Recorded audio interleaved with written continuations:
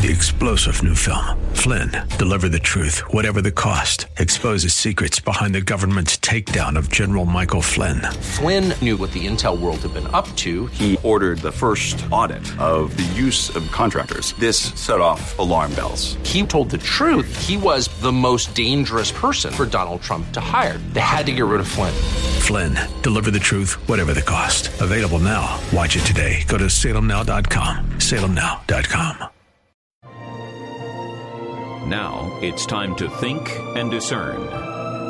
This is Bob Burney Live.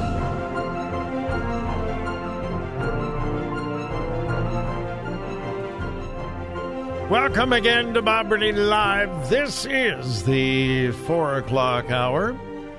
My telephone number, 877-BOB-LIVE, 877-262-5483.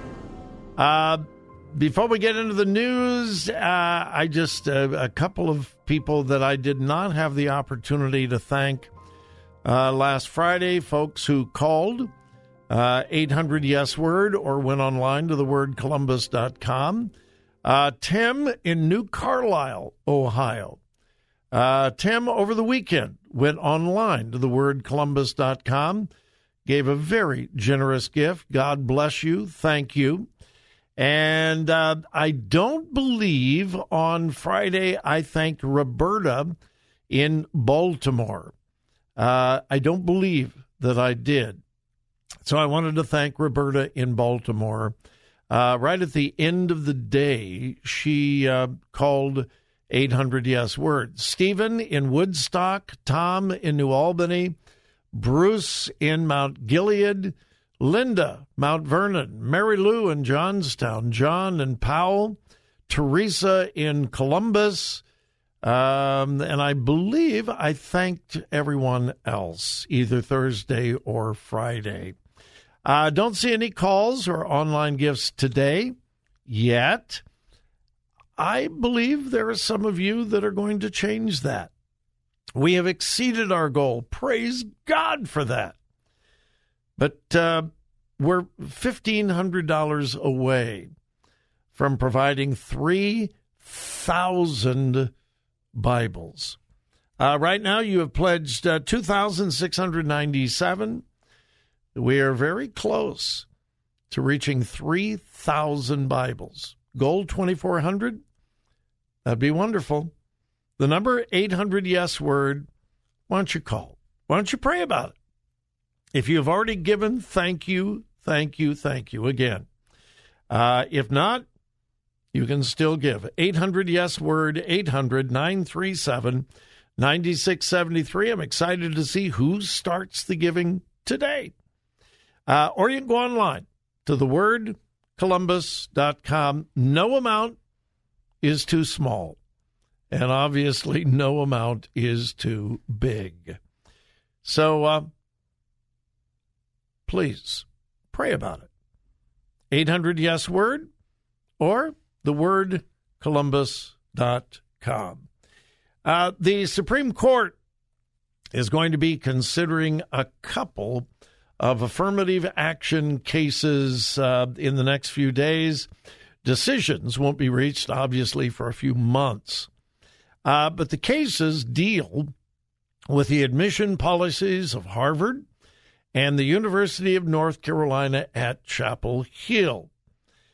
The folks that have brought the lawsuit that has now made it to the Supreme Court, Students for Fair Admissions, otherwise known as SFFA, Students for Fair Admissions. They have sued both schools, alleging that the policies at Harvard, the University of North Carolina at Chapel Hill, and by the way, policies, this will be a precedent-setting decision by the Supreme Court, and it will impact far, far, far more schools than Harvard and the University of North Carolina. But they have chosen those two schools as test cases, and they're alleging that their policies, which consider race as a factor in admissions, discriminates against Asian Americans. Asian Americans. Now, some would say, well, wait a minute, this whole affirmative action thing has already been decided by the Supreme Court. Yes, a long time ago. It was called the Grutter case. But when that decision was made, Justice Sandra Day O'Connor wrote, and I quote, "Race-conscious admission policies must be limited in time.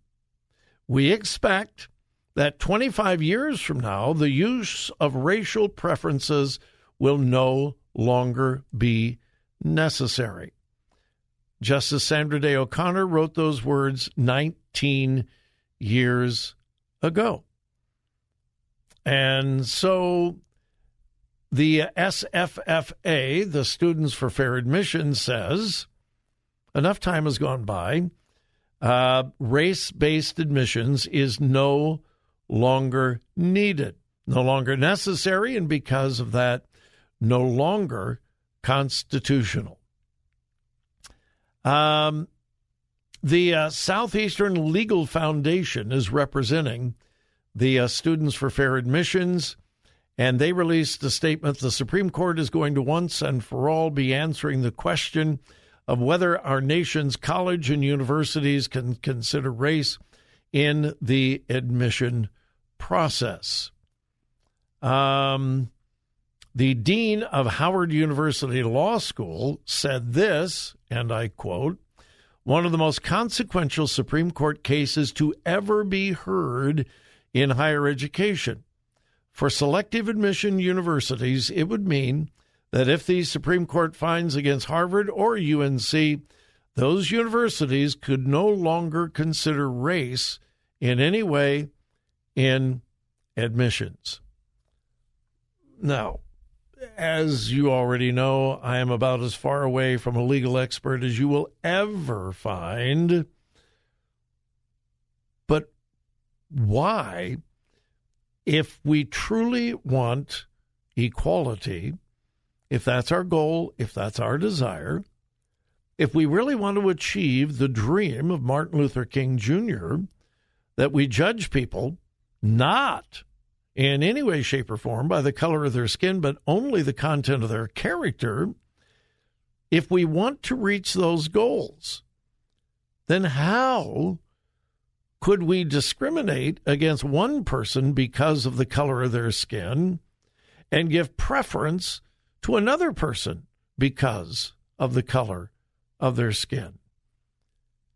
How do you justify that?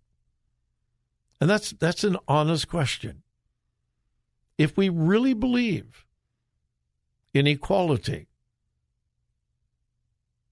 and not judging people by the color of their skin, then how can we possibly give preference to someone based solely not on their academic ability, their intelligence, their desire for hard work, their accomplishments, their proficiency, only, and I mean only, on the color of their skin?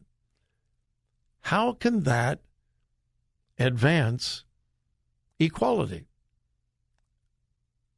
My position is it doesn't.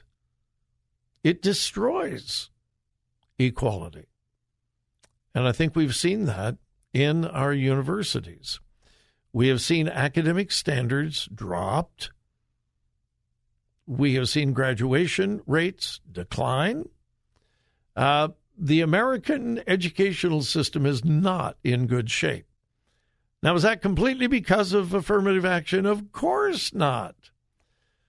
But I certainly think that has contributed. Supreme Court will be dealing with that very soon. Again, a decision will not come for months, but oral arguments will be held. It will be a wide-reaching decision by the Supreme Court. All right, we're going to take a break. Hey, folks, if you have not given yet to provide Bibles for the persecuted church, Every $5 provides a Bible for someone who desperately needs it, and every dollar is doubled. 800-YES-WORD or online at thewordcolumbus.com.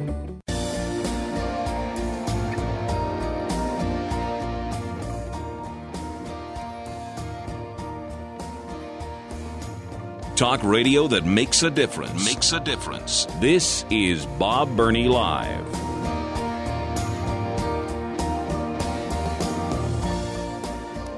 And welcome again to Bob Burney Live. Thank you for joining me. And I got some new heroes to thank. Lois in Delaware just called 800-YES-WORD.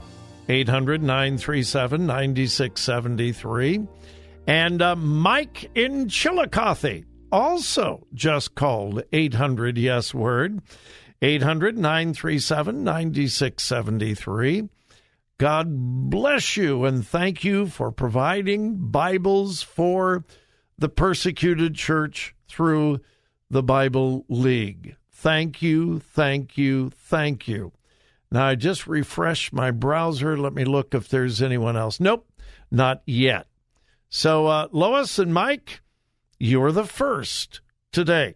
Because of their generous gifts, we're now just $1,300 away from providing 3,000 Bibles for the persecuted church. And because every dollar is doubled, that would become actually 6,000 Bibles. We're just $1,300 away. I believe we can get there today. Not going to spend a whole lot of time on it. I'm going to give you the number occasionally, and I'll keep looking at the call center reporting. But I just believe that we could get to 3,000 Bibles today. We're at 2,700 now, and we just need $1,500. That's it. And we would be at 3,000 Bibles. 800-YES-WORD, 800-937-9673. Today is October 31st. Happy Reformation Day. Yeah, I know it's Halloween, but I would much prefer celebrating Reformation Day. This is the commemoration of the day when Martin Luther nailed his 95 Theses to the door of the church at Wittenberg, however you want to pronounce it.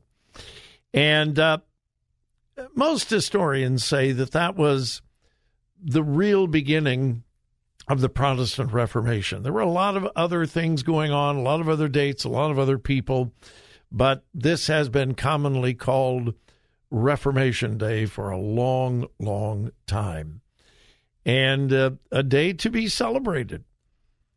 A day when tradition was challenged by the authority of Scripture. The phrase sola scriptura was born. Scripture alone, not tradition, but Scripture. And sola fide, faith alone, not faith plus works. And here's the sad thing. The Protestant Reformation was birthed in the belief of the absolute, final, and infallible authority of Scripture. That is the foundation of the Protestant Reformation. It was all about the Bible. It was all about the authority of the Word of God. And fast forward to today. I do not know of a mainline Protestant church that holds to that theology. Not one.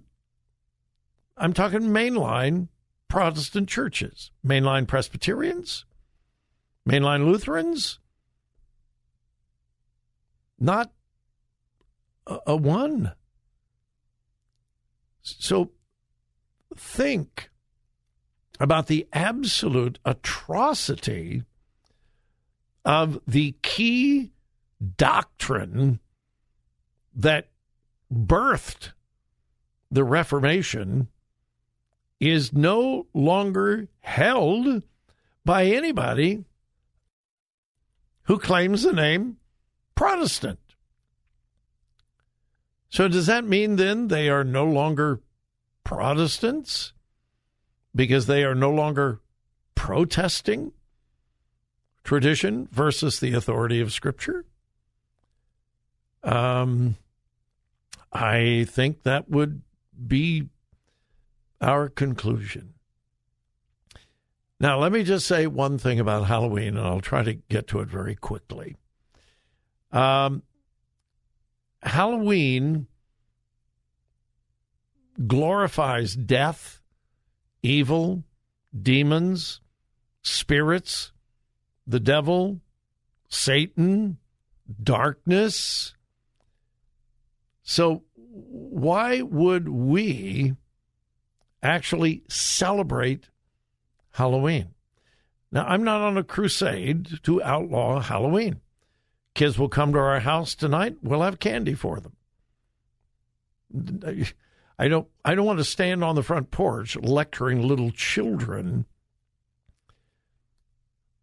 And that's why the church that Joy and I had the privilege of pastoring for many, many years on trick-or-treat night, whenever that was, we hosted the Festival of Light. We encourage costumes, positive, biblical costumes. Many, many churches had trunk or treat, and they emphasized positivity and light. And it was done during the daytime, not magnifying darkness. I think that's fine. Joy reminded me of something all over our neighborhood. And this year I've seen much more of it than ever before. These body parts, skeletons coming out of the ground. You know, you stick them in the ground and it looks like someone who has been buried is rising up out of the ground. They are everywhere this year. I remember several years ago being in Cambodia, and we visited one of the many killing fields that Pol Pot used to slaughter millions of people. We were there 30 years after the last person was slaughtered. We had just had a torrential rain, and I'll never forget this. As we walked through the killing fields, you could see the teeth and sometimes the bones of people who were slaughtered and put into the pits. You could see them actually rising up through the mud. Every time it rains, this happens. It was horrifying. Absolutely horrifying. I'll never forget it. Why would we glorify something like that? Be careful. Be balanced. And we'll return.